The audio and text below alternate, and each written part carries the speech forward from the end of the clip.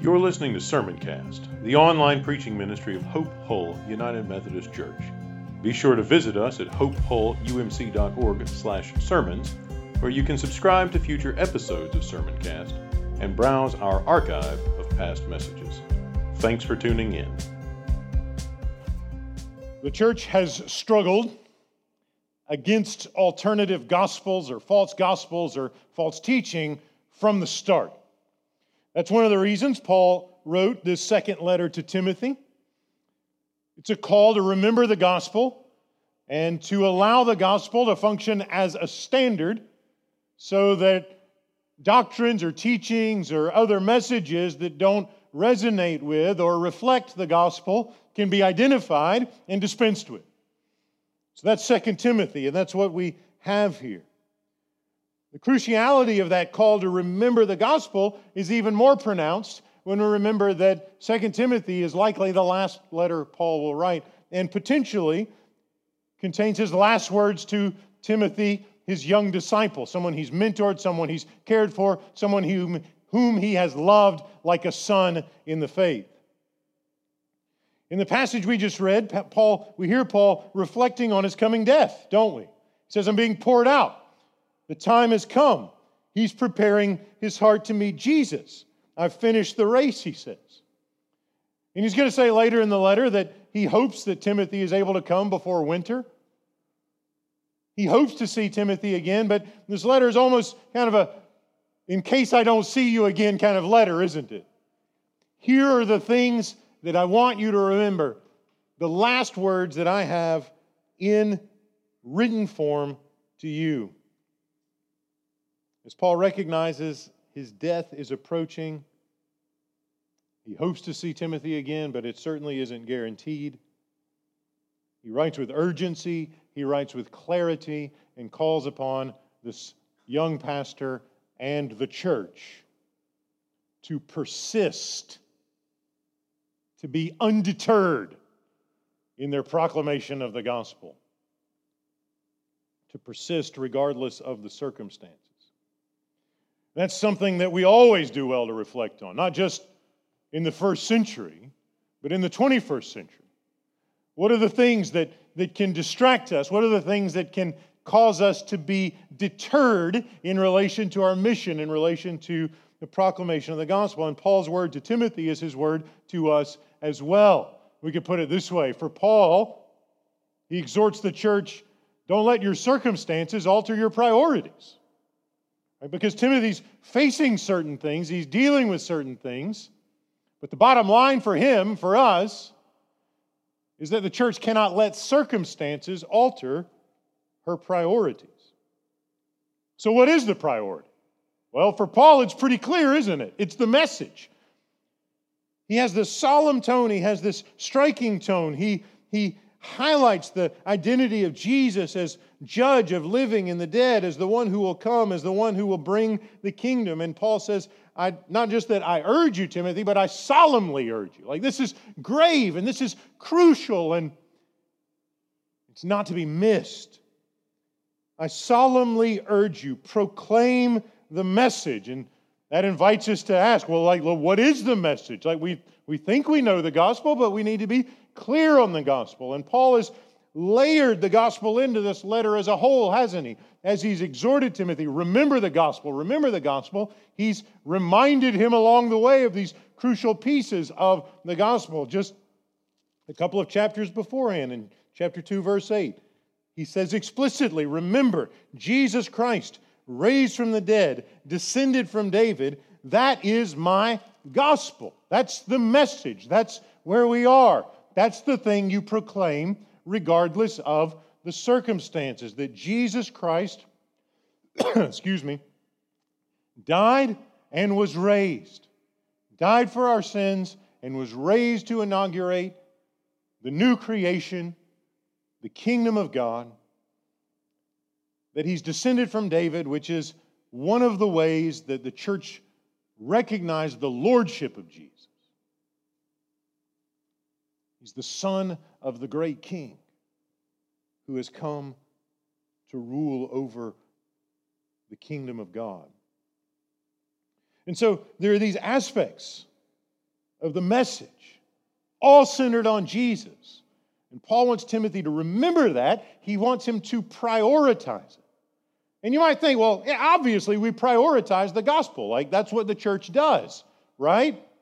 But Paul understands it's very easy for churches to get distracted or to deprioritize the gospel, right? Because other priorities emerge.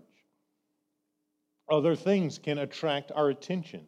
And so Paul says, keep these things in mind. Keep the gospel in mind. Keep the big picture in mind.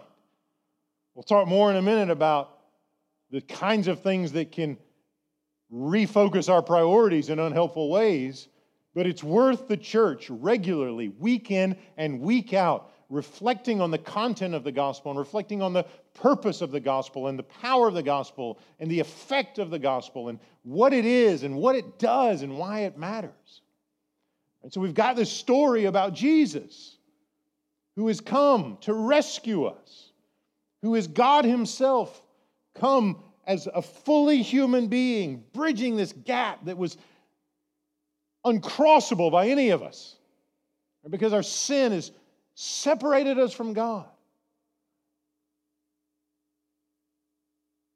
In our rebellion, we've said to God, we don't want you to be Lord over us. We want to be Lord over ourselves. And if you put those lenses on and look around the world, like go to work looking for people who don't want someone else to be Lord over them.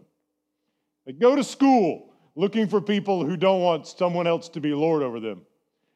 Go into your life with those lenses on. I don't want somebody else to be Lord over me. Like that is the fundamental human problem. We want to call the shots in our lives. And the gospel addresses itself to that issue with the response that Jesus, having been raised from the dead, is the Son of David. He's God. He's Lord. He's King over all. And his kingdom is forever.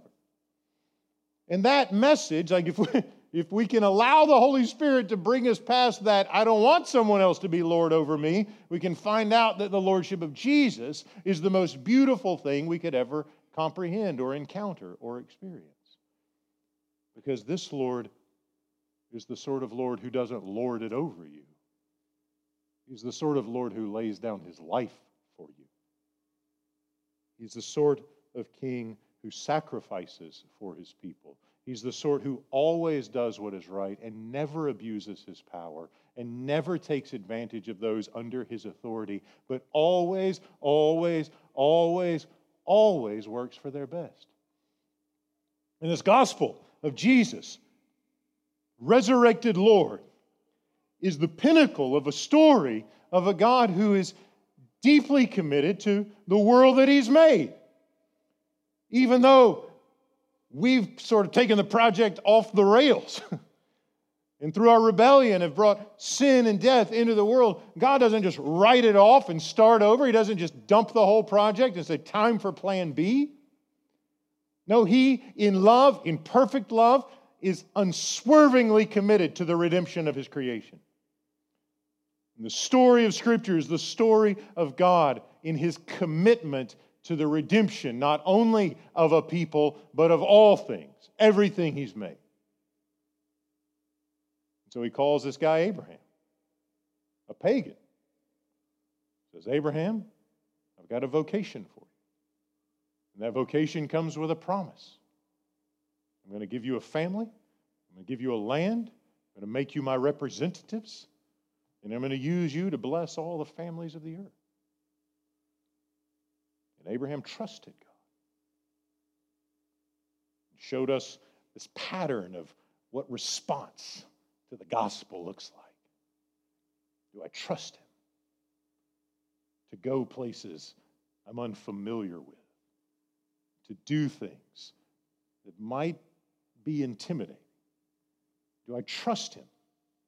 Do I trust him that he knows what's best? And do I trust him that he's working for what's best, even if it feels counterintuitive to me? The whole story of Scripture is the people of God struggling to trust him. Do I obey him in this circumstance, or do I follow my own desires? Do I honor him in the way I relate to these people? Or do I seek my own interests? And that story reverberates throughout Scripture again and again and again until we come to Jesus and the gospel, who is the one descendant of Abraham who gets it right. He's the one who is the answer to God's promise. Scripture says all the promises of God are yes in Jesus. He's the one through whom the nations are blessed. He's the one through whom we are blessed. In the forgiveness of our sins, in restoration of reconciled relationship to God our Father through Jesus and the Spirit, and in the freedom that He offers us from sin. Not just a little bit here and there, not a little victory in this area or that area, but thoroughgoing, complete redemption. God says, I want to do that in you. I want to cleanse you from all your uncleanliness. Ezekiel 36. I want to cleanse you from all your idolatry. And when I do that, the nations will know that I'm faithful, that I'm good, that my love is perfect, and that my power to set you free knows no bounds. The nations will know that God is God when He shows His holiness through His people. The gospel has that purpose as its end. The gospel, in its power of salvation, doesn't just get me forgiven, it gets me transformed. So the things that bring guilt and shame and an experience of condemnation are addressed and dealt with. And I can experience freedom from those things. And so when we talk about the gospel and we hear that, remember the gospel, we don't want to just kind of take that for granted, do we? Because it's easy to do, because we all think, yeah, the gospel, I know the gospel.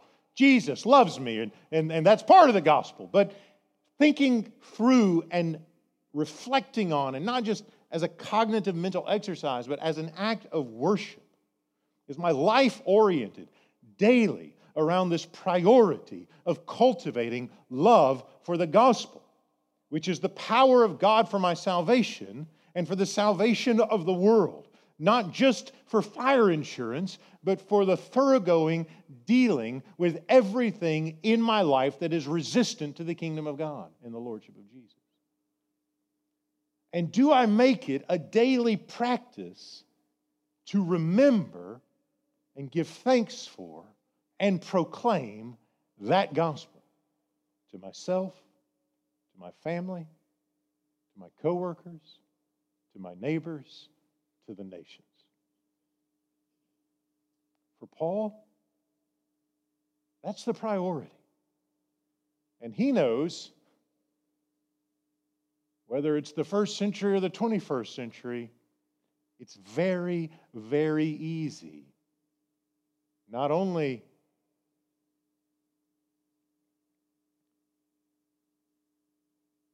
for Christians to lose their focus on their priorities, but for pastors in particular as well. This letter is written to a young pastor. And it's absolutely crucial for this young pastor to maintain the priority on the gospel. Because if he doesn't, it's going to be hard for the church to maintain the priority. So this is true for everyone, but it's especially crucial for the leadership of the church to insist on the priority of the gospel and to vigilantly pay attention to things that could potentially cause us to lose our priorities or reprioritize the gospel and demote it in its priority. At the end of the day, Paul understands that the gospel is for God's glory and our flourishing as we get set free from the things that darken us and harm us, and as God is revealed as the one, the only one who's able to do that. And so our focus on the gospel, it's good for God, it's good for us, it's good for the world. But we easily get swayed. And so Paul says to Timothy, persist. Don't let your circumstances alter your priorities. And you think, well, what kind of circumstances? And Paul says, well, your ministry, your life is going to go through seasons. You're going to have really favorable seasons, he says. You're also going to have what we might call unfavorable seasons. Right? Churches, like all of us, like nothing is the same all the time. Life goes through different cycles. We go through different periods. Things aren't what they were 10 years ago. They're not what they were 20 years ago. Goodness, things aren't what they were 3 years ago for us, are they? There are seasons where it feels like the gospel is just like we could just back up and sit down and things would just keep happening. And there are other seasons where we feel like ministry is like pulling teeth and it just, nothing we do it works. And Paul says, you're going to go through those seasons. It's going to be good. There's going to be some fat years and there's going to be some lean years. Whatever happens, however it plays out, persist in the proclamation of the message. It's easy to preach the gospel when things are going your way. But there are other seasons where other apparent priorities work their way in. And it's easy for the people of God to get distracted. So Paul lands with Timothy and says, this is the thing, you've got to persist. If you look back over the history of the church, you'll kind of see these cycles working their way in and out, different centuries and different geographical regions. For the first 300 or so years the church was around, you could probably call it kind of an unfavorable season. First 300 or so years, the church was persecuted, sometimes officially, by the government of the Roman Empire. In the 4th century or so, the Roman Empire became much more friendly to the church. Even Christianity became the state's official religion. And for centuries, more than a millennia, you could call that a favorable season. The church wasn't being persecuted. The church was advancing, and the gospel was spreading. In the last couple of hundred years, in the West at least, the season has felt somewhat less favorable, hasn't it? Seems like the trend is kind of back towards we're skeptical of your claims, or we don't like your claims. We don't appreciate your gospel. And so, like the crucial thing for us is to remember this isn't new. And if we skip away from chronology and move over to geography, there are places around the world now where it feels pretty unfavorable. And there are other places where the gospel is unstoppable. At least that's how it feels. It's favorable, it's flourishing, it's advancing. And so it's crucial. Paul just wants Timothy to remember, like, listen, circumstances are going to change, right? Different governments are going to have different postures towards the gospel. Different people are going to show up. Different churches are going to come up with different ideas and different things, and there's all kinds of things that are going on. And whatever you do, however it plays out, whatever cycle you're in, whatever season it is, don't let the circumstances alter your priority. What's the priority? The message, the gospel. Christ crucified, risen, and Lord, exalted Lord. So it gives us it's comforting really, isn't it? That in unfavorable seasons, the lordship of Jesus doesn't stop. In unfavorable seasons, the kingdom of God doesn't retreat. Jesus is Lord regardless of the favor or lack of favorability that we deal with, right? Jesus is Lord. The kingdom of God is the fundamental reality in the cosmos. And the crucial thing for the churches is to be gospel people. Because even if it doesn't look like it, even if it feels counterproductive, even if we're in one of those seasons where it feels like we work and we work and we work and the fruit is meager, the Lord Jesus Christ is not surprised. He is not taken aback. He is not dethroned. He is not put off. He is never on his heels. But he does always call his people to be gospel people, because the gospel is the power of God for our salvation, for the salvation of our neighbors, for the salvation of the nations, for their flourishing, and for God's glory. So whatever the circumstances are, favorable, unfavorable, the church is called to faithfully proclaim the message. One of the dangers that we run into in these unfavorable seasons, right, where people kind of come along and say, I don't know that I like your gospel all that much. One of the dangers that we run into is the palatable gospel. Goes down easy, right? It's not so abrasive. There's no rough edges. Palatable gospel. This comes across in some different ways, some very different ways sometimes. One of the dangers of false gospels out there is what has been called the prosperity gospel. Paul warns us against unsound doctrine. So there's some folks, you've probably seen them on TV, get out there and they preach, and they've got a handkerchief that they sweated on, and they'll send you one in the mail for a $50 donation. Or if you just believe hard enough, your circumstances will improve. Another false gospel out there is one that de-emphasizes Jesus as a sacrifice for sin and emphasizes Jesus as an example for us to follow. Exclusive. Sometimes this might be called the progressive gospel. It's encapsulated in a conference that happened a couple of decades ago where they basically got up and said, we don't need a bloody Jesus.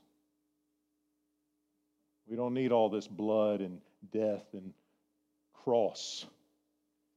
We just need a Jesus who gives a cup of cool water to the poor. Now, here's the thing. It's not an either or. The Jesus who died on the cross is the same one who said, go give a cup of cool water to the poor. And when we're at our best, we hold both of those together.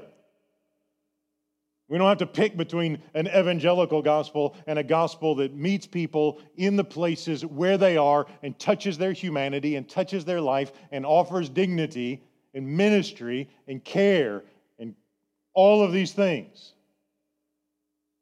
That's one reason that kind of message is so effective. It's because it grabs things Jesus does and holds those up and just sort of sidelines some other things. But Paul says, the time is coming when people will not put up with sound doctrine, but having itching ears, they will accumulate for themselves teachers to suit their own desires. And that's the thing, right? Like if we can kind of take that bloody Jesus who says you're a sinner and you need to be forgiven, and I'm going to die for you and I'm going to suffer for you. Well, that makes me feel bad because all of a sudden it takes my guilt and puts it front and center. And everybody knows we're in a world now where the worst possible sin you could commit is making someone feel bad. Trigger warning, right? Like, don't make people feel bad about themselves, whatever you do. What if we should feel bad about ourselves? What if the gospel identifies things in us that are wrong, things that are rebellious, things that are sinful, things that are unhuman, or things that need to be healed, things that need to be forgiven, things that need to be restored, things that need to be sanctified? If we mute the bloody Savior, we lose the power of the gospel.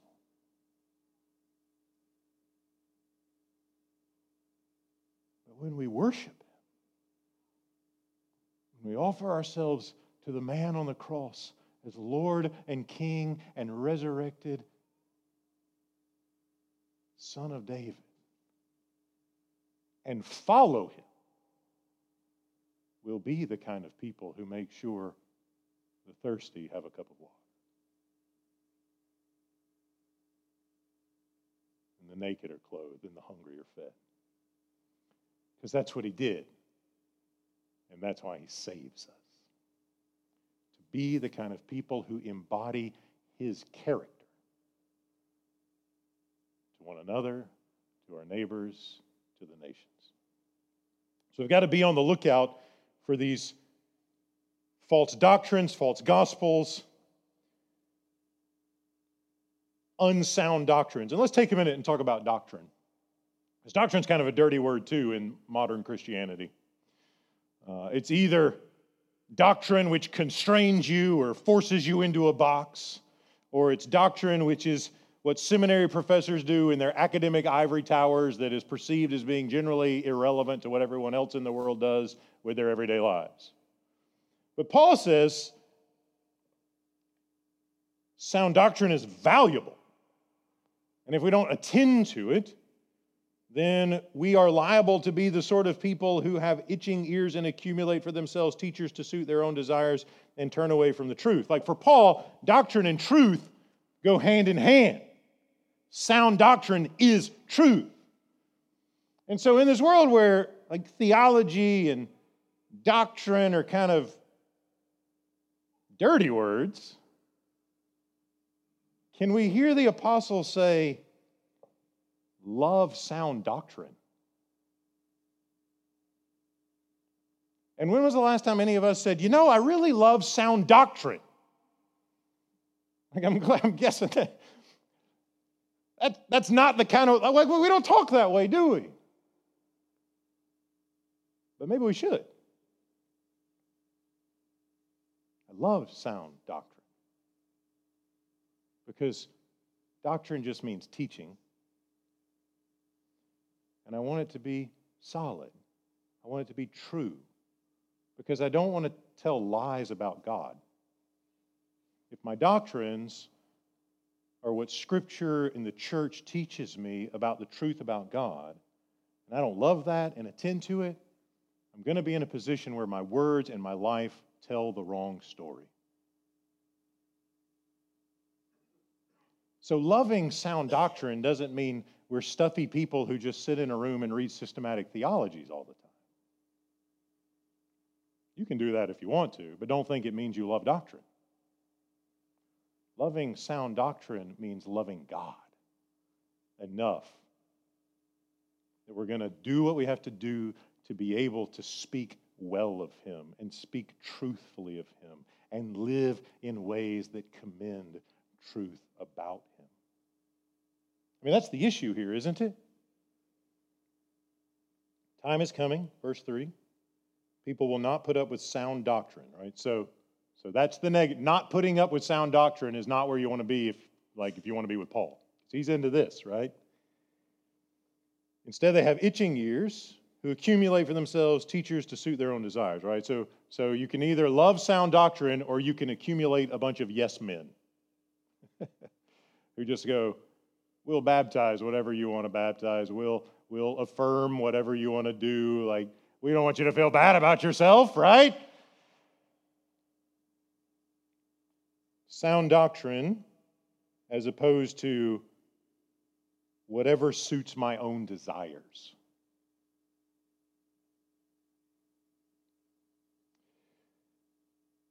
He says these folks turn away from listening to the truth and wander away to myths. So would you rather be a lover of sound doctrine and truth or a follower of myths?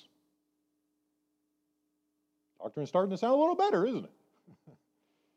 So we really need to kind of reclaim that language, right? This doesn't mean stuffy theology that nobody understands because it has nothing to do with the life and mission of the church.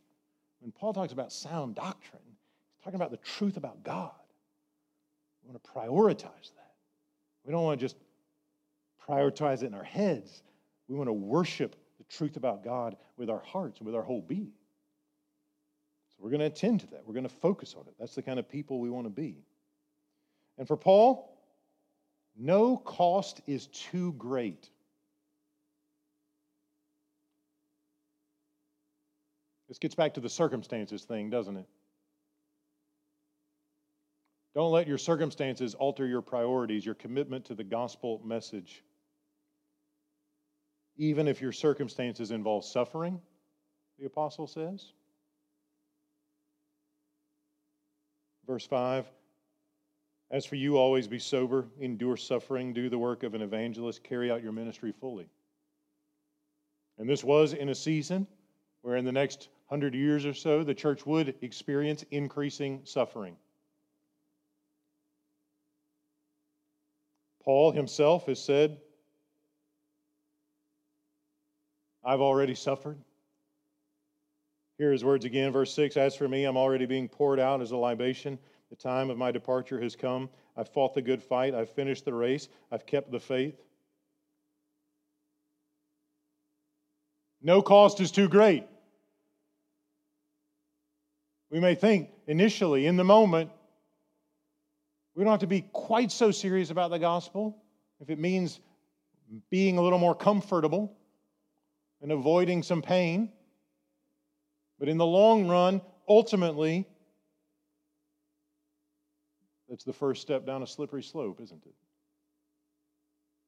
And so for Paul, no cost is too great. He instructs Timothy to endure suffering, and he reminds the church that he has already endured suffering. He's writing from prison, and he's expecting to be executed. I've never had to suffer like that for Jesus. As far as I know, none of us have.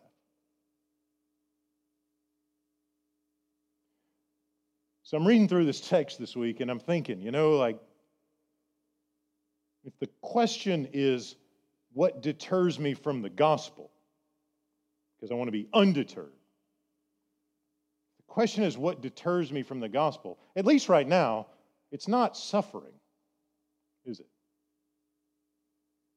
As far as I know, no members of Hope Hole United Methodist Church have been swept out of their beds in the middle of the night and taken off to a black site, never to be heard from again. Right? If you know someone that I don't know about, let me know. We'll get them on the prayer list. But I don't know about that. Happens in some places in the world, places like China. But that doesn't happen. So I'm thinking through. I'm like, this text. He's telling them endure suffering. And yes, maybe we need to be preparing for that. The day may come. All right? But what about tomorrow? Because none of us is in danger of actually being physically harmed for believing the gospel and proclaiming it tomorrow. And I started thinking, what if the greatest deterrent to prioritizing the gospel for us isn't suffering but comfort?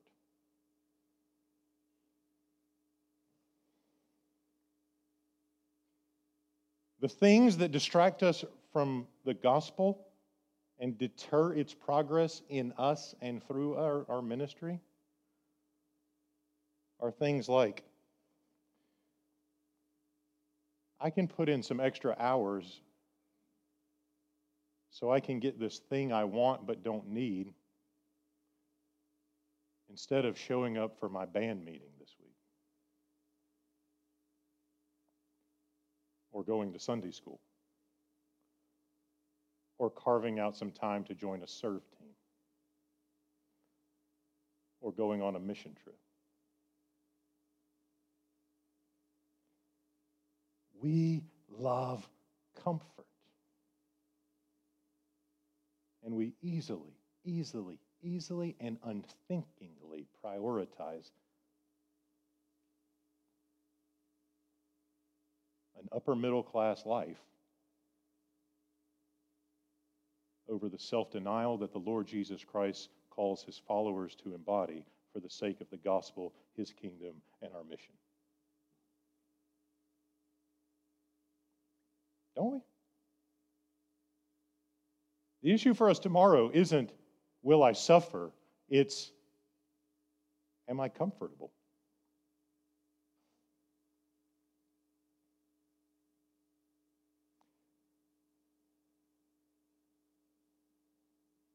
And I wonder what the church in America would look like if comfortable circumstances weren't our priority. Like if we hadn't taken the gospel and the American dream and braided them together,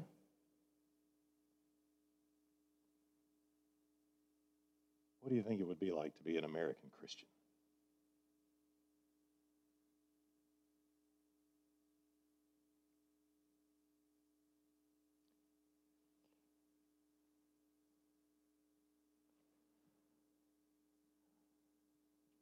Our circumstances can alter our priorities in very subtle ways.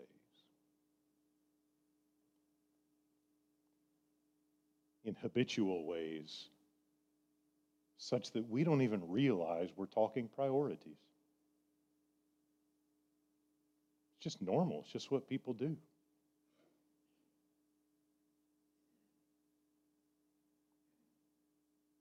And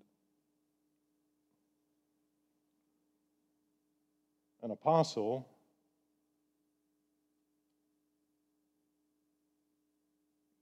imprisoned by an ancient empire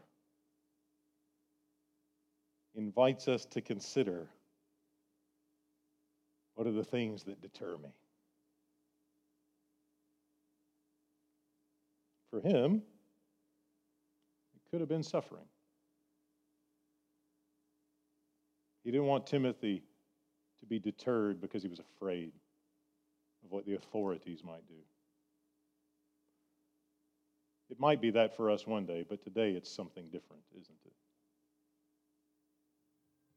What deters us from prioritizing the gospel?